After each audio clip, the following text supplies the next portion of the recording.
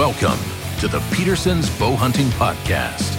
All bow hunting, all the time. Now, here's your host, Associate Editor Mark Demko. So, hey, everybody, welcome to the Bow Hunting Podcast presented by Lancaster Archery Supply. For all your bow hunting needs, visit lancasterarchery.com. We've got the gear, we've got the knowledge, and we've got the passion. We'll talk about knowledge and passion. We have an incredible story here, and I'm just going to jump right into it. We have a Gage Shepard. He's 26 years old, been saddle hunting for all of 2 years, killed the buck, not only of his lifetime, anyone's lifetime. A 17-pointer that scored over 200 inches. It was his first deer ever out of a saddle. Not buck, not just the first deer ever. Just an incredible story from start to finish, from top to bottom and inside and out. Gage, welcome to the program. How are you? I'm doing well. Thank you for having me. Yeah, so you've been saddle hunting for really only 2 years. And the first deer you take is an absolute monster, not just a Pope and Young, but a booner. And I know that you had the deer rough scored and you're going to get it officially scored, but there's so many ways we can dissect this. But let's start with the obvious. So you're hunting a really small parcel, 5 acres. What are you thinking when that deer walks up to you? Oh man. Well, the first, so I've seen this deer from the tree twice. The second time was the time that I ended up shooting him. So the first time that I saw him, I was just in shock, really. I mean, I could tell instantly that it was a nice deer, a mature deer that I would want to shoot. And the longer I looked at him, I felt like I was in a movie almost. I mean, I couldn't believe what I was seeing. But the night that he did show up and I killed him, I was almost expecting to see him that night. So I did remain calm. But yeah, I mean, it's obviously the biggest deer I've ever seen. And I was pretty shocked, I guess. Yeah, now we're going to do a deep dive into that night in just a little bit, but let's back up. You're 26, you've been hunting for a while. How did you get started in hunting? And then how did you get started in bow hunting? So my grandfather, my mom's dad, is who got me into deer hunting. I think around 10 years old, I went with him the first year, not hunting myself, just went out and sat in the tree stand with him, shotgun hunting, muzzleloader hunting that year. And next year I began shotgun hunting. We would go over there. We kind of have a deer camp, and I took to it instantly. I absolutely loved being out there, watching the woods come to life and, seeing the animals behave naturally, without, knowing that you're there. I just absolutely loved it. So maybe 2 or 3 years of just shotgun hunting, and I took interest in shooting a bow. My grandpa bow hunted at the time. I think I was just still pretty young, and so after a few years, I got into the bow hunting, and then it was game over. I was hooked. With the season being longer and having to get closer to them, I mean, I was obsessed, I guess you could say. As we all are. I mean, when you're a bow hunter, you're usually pretty passionate about it, especially if you're out there hunting with a comp, braving the elements. Yeah, the fall season is nice, but if you have to go into the late season, it can get pretty gnarly and stuff like that. So without focusing in on the specific location, what part of the state you usually do your hunting in? Where'd you take this deer? West Central Illinois. So I actually live in Southern Illinois. I hunt a lot of public land down here, but I also will go back to West Central Illinois, and I've got a few smaller parcels that I can hunt up there. Yeah, and now the spot you took this deer on was literally, it's like everybody's dream for hunting a small parcel. This was like, I think you told me, less than 5 acres. And that's pretty incredible to take a deer of this size. So talk a little bit about that. Like, what was the setup there as far as the land you're hunting? Had anybody seen this deer before? So yeah, the parcel itself, I believe, is 4.7 acres, and huntable timber is probably 2 to 3 acres, honestly. But I guess the overall layout is this piece is part of just a bigger vein of timber that's surrounded by agriculture. A lot of what is around Central Illinois in that area. And this buck, I believe, is just using this piece of timber as kind of a travel corridor. Back on the back side of the property, there's a larger piece that I don't believe gets hunted. And I don't know that for a fact, but I was thinking that he likes staying in there, and he just would use this piece, not daily, but from time to time he'd be moving through there. The property itself is kind of an hourglass shape, and the back side butts up to CRP field, but all of the property that I'm hunting is just hardwood timber.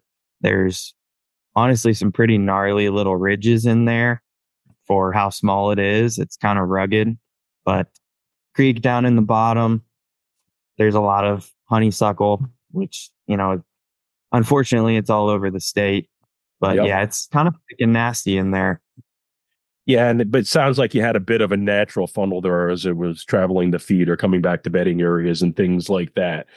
So my understanding is you got your first glimpse of this deer last year. Talk a little bit about that and how maybe we were able to pattern it this year. Before we started the podcast here, you mentioned that you had a pretty good feeling you were going to get that deer in the night you took the stand. So talk a little bit about that. You must have had a good idea when you could go in after this buck. You certainly didn't want to go in and blow him out of there or ruin your chances. Right. So yeah, 2022, my grandpa runs trail cameras on this property separate from myself. So he's the one that's checking them and all of that. Well, he showed me this buck that he had on camera. It was October 27th of 2022. And I mean, he was a really nice buck last year. I would guess him to probably be a 180 class buck. He had some different features, but some the same. I mean, the kickers on one of his G2s were still present, just smaller. I mean, there was no questioning it was this buck. And I never ended up going in there and hunting him. It was one video at night. And I don't know. I've got a few places that I hunt. And when I do make the trip back to central Illinois, I've got to make a decision on where to go. And I just never really hunted there. So this year, I was actually in the tree stand on a separate property, and I got a photo of a deer sent to me by my grandpa. And obviously a really nice deer. And I just assumed he was out driving around and saw it. And I was like, wow, nice buck. Where's that at? And turns out it was very close to a property I could hunt. And I was just like, you got to be kidding me. And something clicked in my brain that I saw those kickers, and I was like, that is that buck from last year. And I went, searched, and found that video from 2022. And sure enough, I was like, that's him, which told me that he does use this property at least from time to time. He was there last year. Odds are he'll come back through at some point. So, I mean, I literally got out of my tree stand and started making a plan basically to go after him. Yeah. Now this is an incredible buck. I mean, you just mentioned briefly the G2s, but they looked enormous. How long were those points?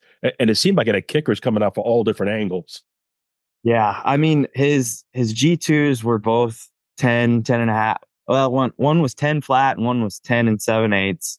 The G3s on his right side, there was 12 and 5/8, and the other one was 10 and 7/8. So yeah, I mean, that one almost 13 inches. It looks huge. I mean, it's tall. Yeah. I mean, it's just really impressive deer. And for everybody that's listening to the podcast, you sort of have to put everything together from us talking, but we're going to have a feature with Gage in our Tree Saddle publication. And when we put this podcast over, we're going to share a couple of these images online on our social media. So you get a chance to see this, but it's just a great story and an incredible buck. And Gage, before I forget, how wide was the spread?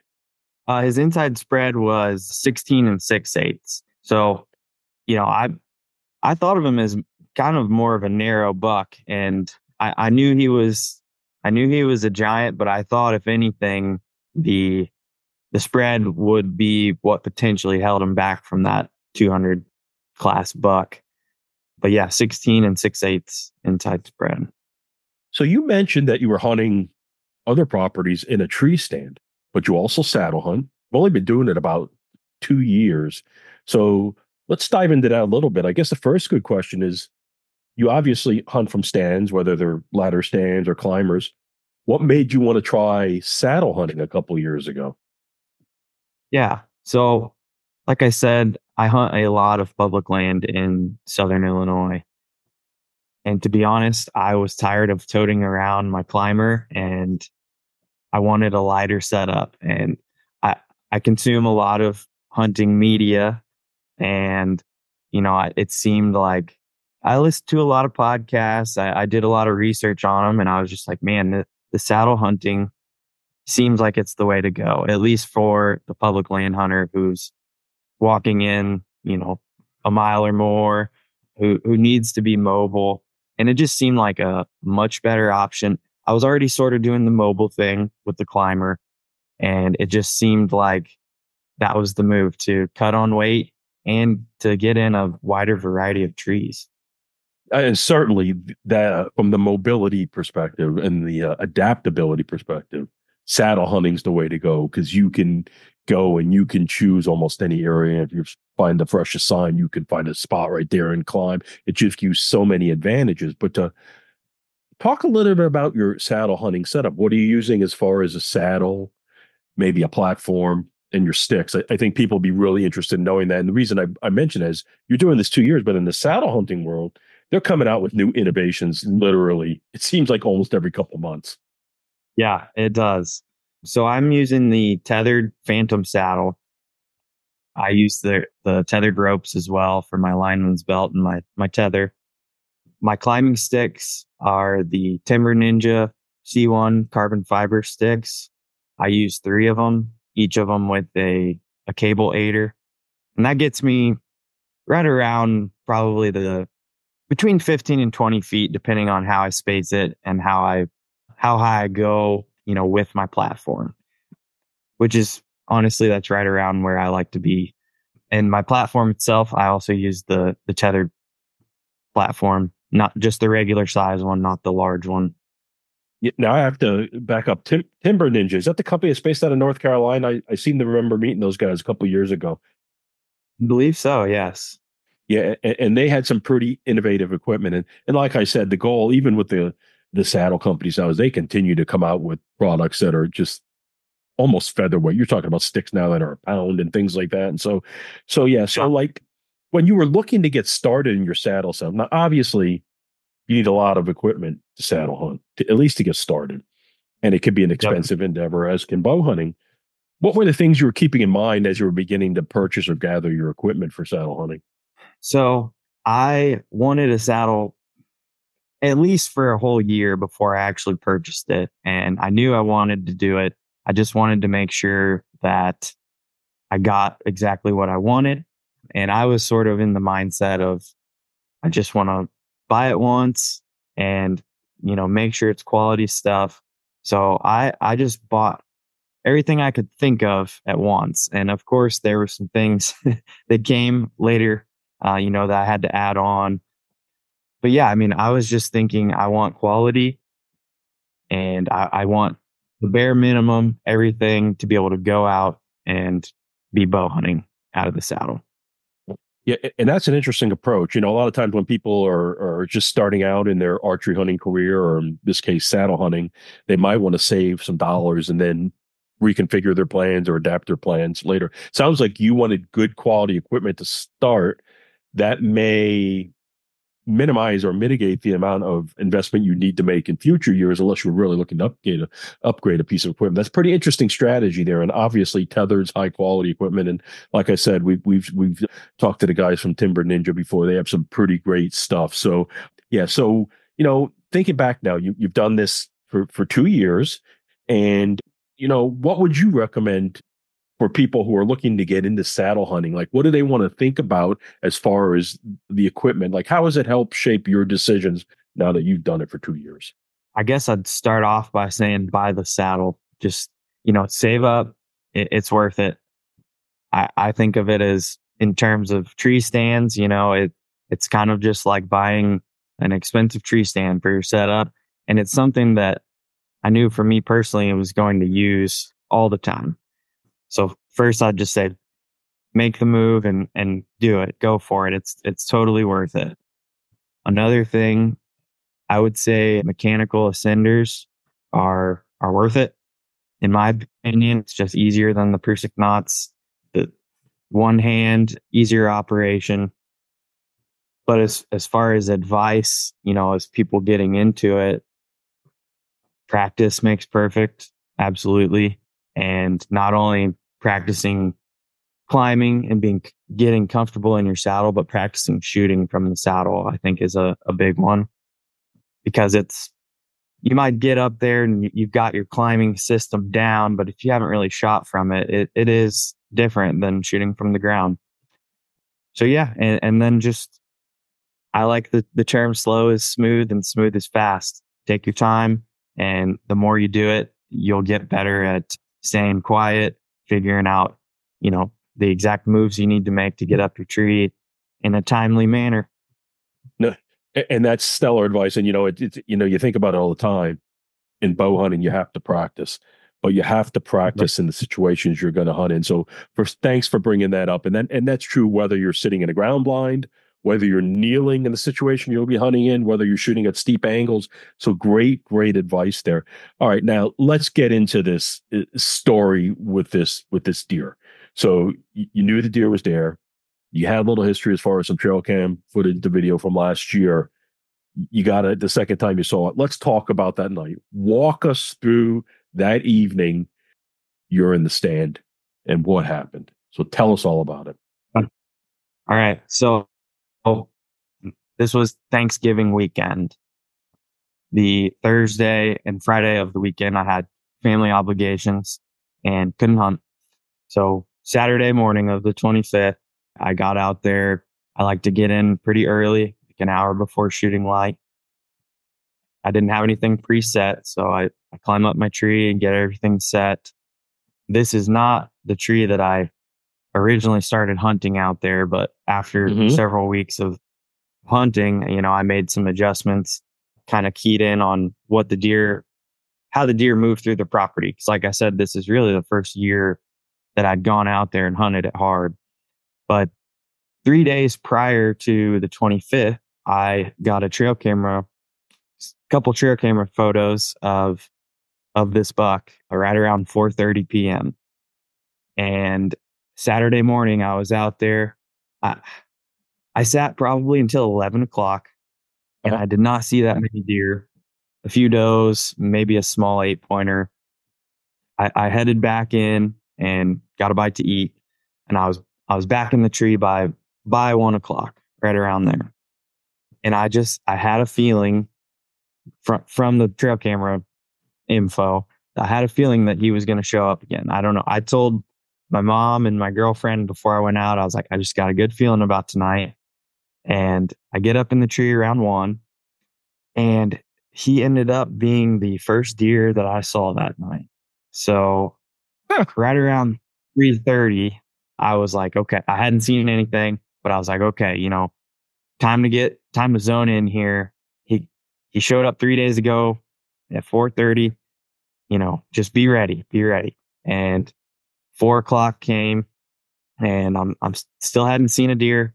And I think it was right around 4:15. I look up and I see this deer, and he's walking my way.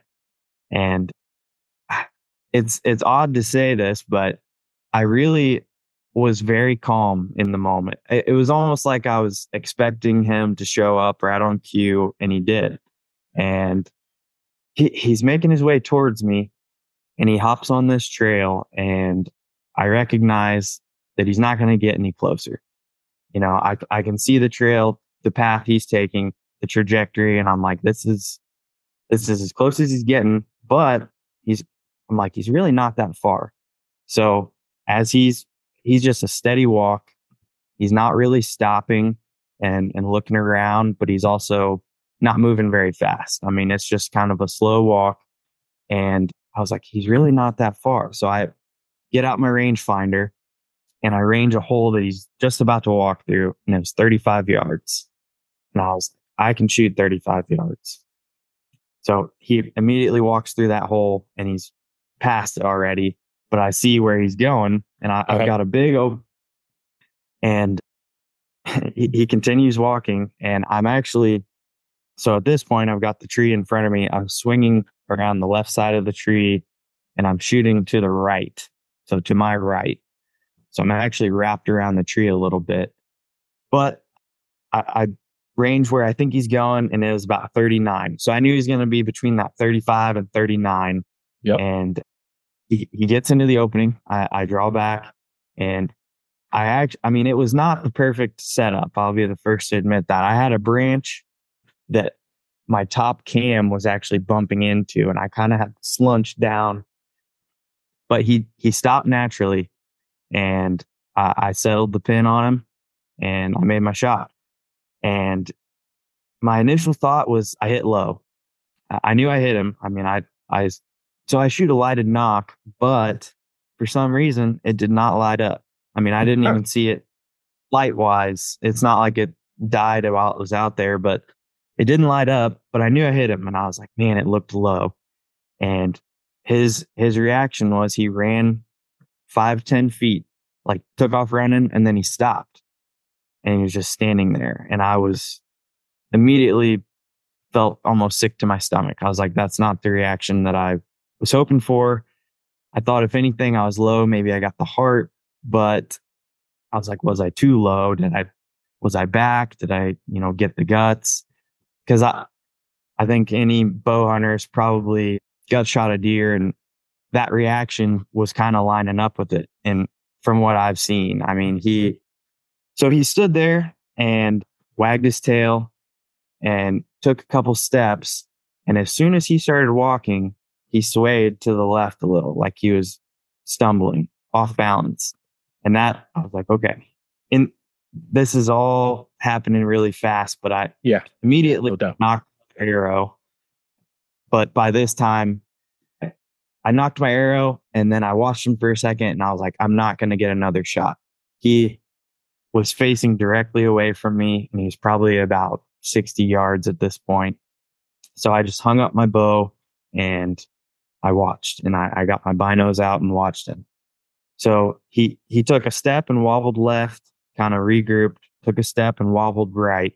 And then he stood there with a wide stance facing directly away from me for what felt like 5 minutes. I mean, I don't know exactly how long it was, but it felt like forever.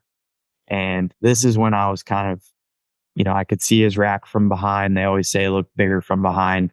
And I was just like, oh my goodness, like, please go down, please go down. His head just slowly lowered. I mean, so he's facing directly away. His head just slowly lowered almost all the way to the ground. And then he picked it up and started walking. And I was just like, no, no, no. And there's a dip in the landscape there. So he's actually going downhill a little bit, and I lose sight of him. I can just see the tips of his rack. And I was just like, oh man. And this is a small property, so I don't want him off the property. I'm just like, oh man. Well, I see the rack. All of a sudden, it kind of thrashes to the left and thrashes to the right. I hear a couple twigs snapping, and I was like, I think he might be going down. And then I lost sight of him. Never heard anything else. Yep. But I didn't see him. I didn't see him lay down. I didn't see him fall down. I just saw the antlers back and forth. So I was mixed emotions. I felt like he very well could be laying there dead, but I also couldn't visually see him. And I was just like, okay, I'm playing it safe. I sat there the rest of the night until dark. Waited a little bit after dark. I left my whole setup out there, my sticks and platform. I just didn't want to make any noise, and snuck out. With it being a smaller property, I will say that the access was fairly easy. I mean, I had good access in and out of here. So I snuck out of there. I'm calling some buddies. I'm talking to them. Everybody seems to think he's probably dead right there. But I decided, either way, if he's dead, he's going to be there no matter how long I wait. It was It was a cold night in the 20s. So I waited several hours. I think it was around 8 o'clock. I had one of my buddies show up and his dad to help me drag. And yeah, we went out there. My girlfriend, this is kind of her first time being involved in deer hunting. And we went out and I just went straight to the spot where I thought I last saw him. And at first we didn't find it. Now everything's dark now and things are looking slightly different from when you're on the ground versus in the tree. And I started to sort of panic that maybe he really did just continue walking into the timber and it was some sort of gut shot. But after probably 10, 15 minutes of searching, my girlfriend's actually the one who found him. And he was right where I saw him. With his antlers thrashing like that, I think that was his final moments there. Yeah. What was your thought? Unbelievable walking up to him. I mean, I don't know. I was emotional. I was happy. I couldn't believe what I was looking at really. And, I was glad to be with friends and family. And, it's sort of sad to see a deer like that. It's his life, his story come to an end. I think about potentially 6.5 years ago, he was just some little spike buck. And I like to think, what was I doing back then? And, lots of emotions, but mostly just total bliss, I guess. I was just super excited. We drug him back and got him up to the house. And my grandpa, he's 81 now, and he still deer hunts, but he struggles. He's got some balance issues, and it's just harder for him to move around in the timber, but he's still passionate about it. And him seeing that deer was one of the best parts. I mean, him being proud of me, kind of seeing all this hard work come together. Yeah, I have to imagine having your girlfriend there, having your grandfather there, having your friends there, that had to make it extra special. I mean, hunting is a family focused sport. You're usually hunting if you're not hunting solo, you're with your closest friends or your family. And so that must have been an extra special moment for you. Absolutely. And him being the person who started me, in this lifestyle and really, really kind of taught me the basics and a lot of valuable lessons taken away from hunting. We spent a lot of time together. It's brought us very close, and it was a pretty special moment.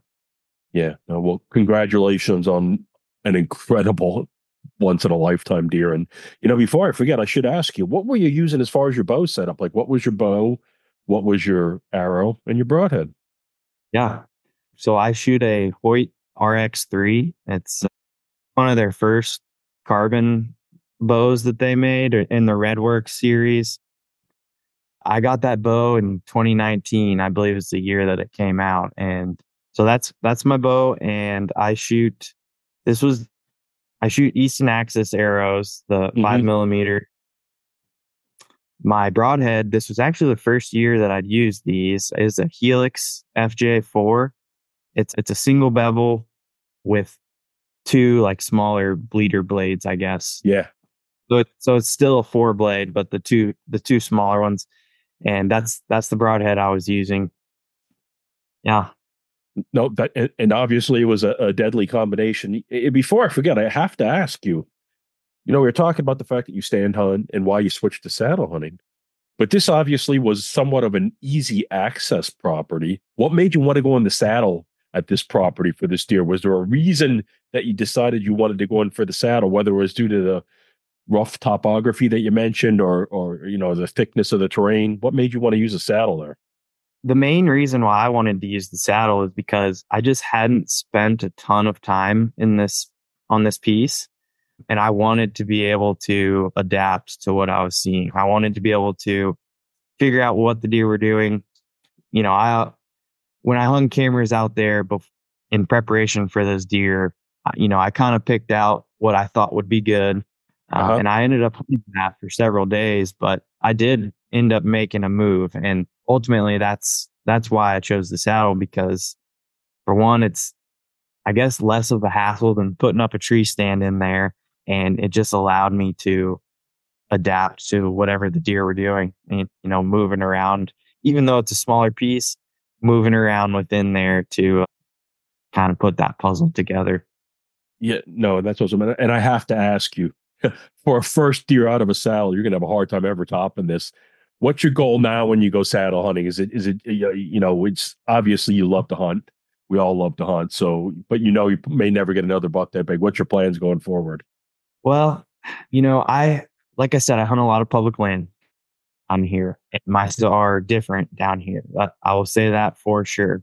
I'm ultimately trying to shoot a mature buck, which to me means 4.5 or older.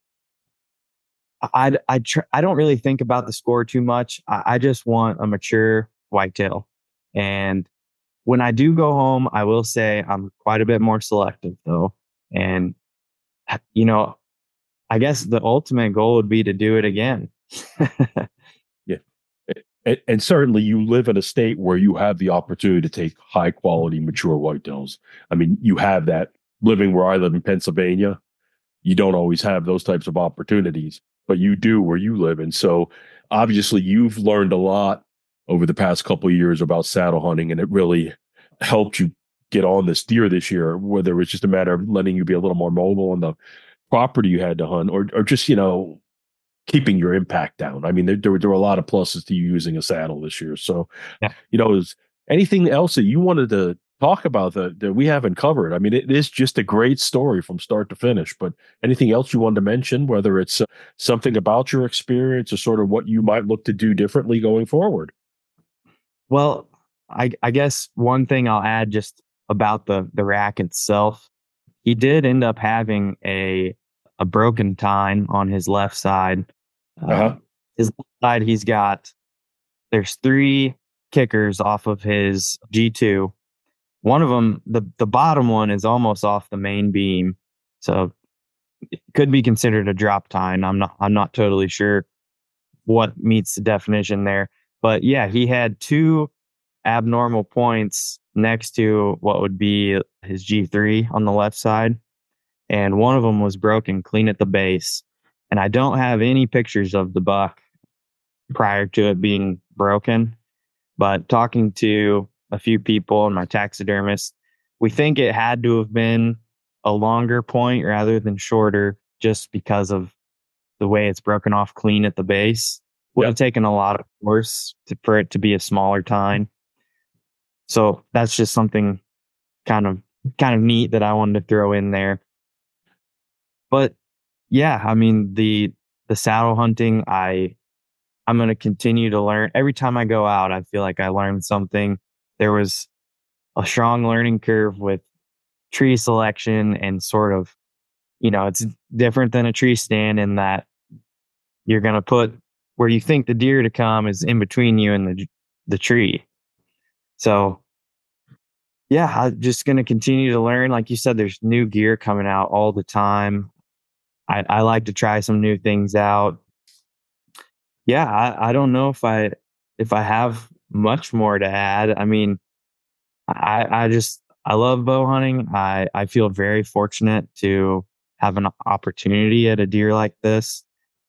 After I made a social media post, I had a lot of people reach out to me. I knew had to be other people hunting this deer, but it was really great. Everyone was friendly, congratulating me, sending me trail camera pictures. You brought up an interesting point there. So there were other people. Once you got that deer, there were other people. It's how it works a lot of times. Unless the deer is so popular that everybody sees it, like if it's out in daylight a lot, you don't hear a lot about it. Then when somebody gets it, then you start to hear from other people that they were after it. It was on their trail cameras. Was that the case with your deer? Oh, absolutely. Several people sending me trail camera pictures from last year and this year. I mean, there was definitely people who knew about the deer and were actively hunting him. And I will add, so from the time I started hunting him, it was basically a month where I was hunting every weekend, and I don't work Fridays, and I was taking Thursdays off. So it was long long weekends of me hunting him. I don't even remember where I was going with that. So no, it's just like I said, it's just a great story. But you obviously put some time in. You know, it wasn't like you just first sit in the tree and he came out. You obviously did some other hunts in there on that property. And you mentioned, I think you said earlier, this is the second time you saw him. I think you saw him one other time. And I should probably ask you what happened with the first encounter. We didn't actually touch on that. So this was the second time you saw the deer while you were out hunting. Yeah, November 5th is when I got the pictures of him, and I got some trail cameras and I went out there, put them out. I would like to have hunted that afternoon, but it was a Sunday and I had to get back down to Southern Illinois for work. Yep. So hung up my trail cameras, and the following Thursday I was out there hunting and I saw him. It was a morning hunt. He was probably about 60 yards at the closest. And I mean, it was kind of an action-packed morning. But I could not believe that I saw him my first sit out there. And that's what really set the tone for me, as far as like, there's a real possibility that I could kill this deer. So he was walking behind me about 60 yards and he was bumping a doe. So he was hot on this doe and she kind of bailed off into the timber, and he actually walked out into the CRP field. And he's angling away from me, but I'm watching him. He's grunting, mouth open. I mean, it was an incredible encounter. I ended up snort wheezing at him, and he definitely heard me, but he never really like turned his head and looked right at my direction. He just kind of angled my way, but still leaving, and never really was interested. I always wondered if I should have been more aggressive or what. Yeah, that's when I was just like, I'm sitting out here all day and I have to do everything I can. It made it feel like a very real possibility after, first time out there I saw him. Yeah, and obviously, as the rut was winding down, you were able to get on a little more of a pattern, and whether it was going to a feeding area or whatever. But little did you know that you'd be able to, just a couple of weeks later, take that deer down. So that's probably a great way to wrap up. Gage, thank you so much. Congratulations on an absolutely amazing deer, tons of character, buck of a lifetime, and I think a great takeaway for everybody who's listening. Don't overlook those small parcels. You can kill some tremendously big bucks on really tiny pieces of property. And everybody, will see you next time on the Bow Hunting Podcast. Thanks for downloading the Peterson's Bow Hunting Podcast. All bow hunting, all the time. Pick up the latest issue of Peterson's Bow Hunting magazine on your local newsstand, or connect with us online at bowhuntingmag.com.